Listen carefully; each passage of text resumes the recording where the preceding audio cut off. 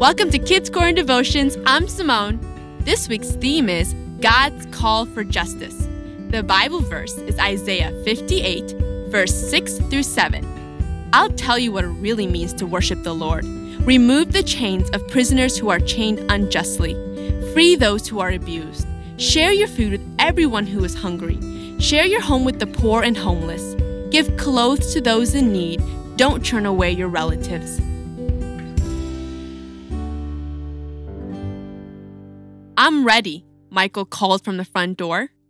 Michael and his family were about to do something he had only ever seen in history books: march peacefully through their community in protest. 2 days ago, they had watched on television as an African-American man named George Floyd died while being forcefully restrained by the police. He had been accused of trying to steal from a store. Tears streamed down Michael's mother's face. His father's normally soft green eyes glared with hard flecks of anger.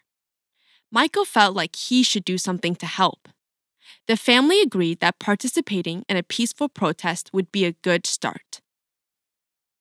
Michael recognized injustice and wanted to speak out against that wrong. Michael recognized injustice and wanted to speak out against that wrong.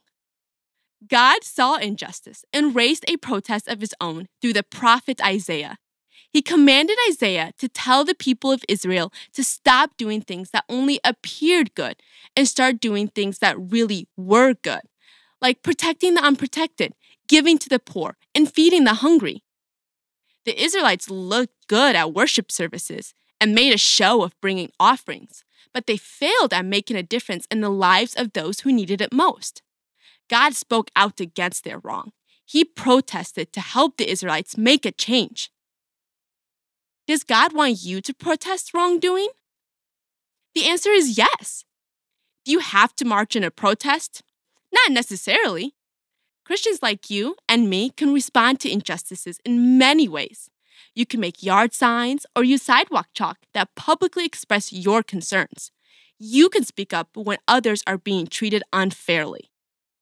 Most importantly, you can make friends with kids with different skin colors and cultural backgrounds. Will you join God in His call for justice? Will you pray with me? Dear God, help me to be willing to protest against the things that you protest against. Please give me courage as I stand up for what is right. Amen. Take some time this week to read the Bible readings Isaiah 58 and Luke 4. Verses 14 through 20, and ask the Holy Spirit to lead you in how these verses apply to you this week. Thanks for listening. Check out the greatkidscorner.net content connected with this devotion. This week's Kids Corner song is called What Would Jesus Do? Talk to you again next week.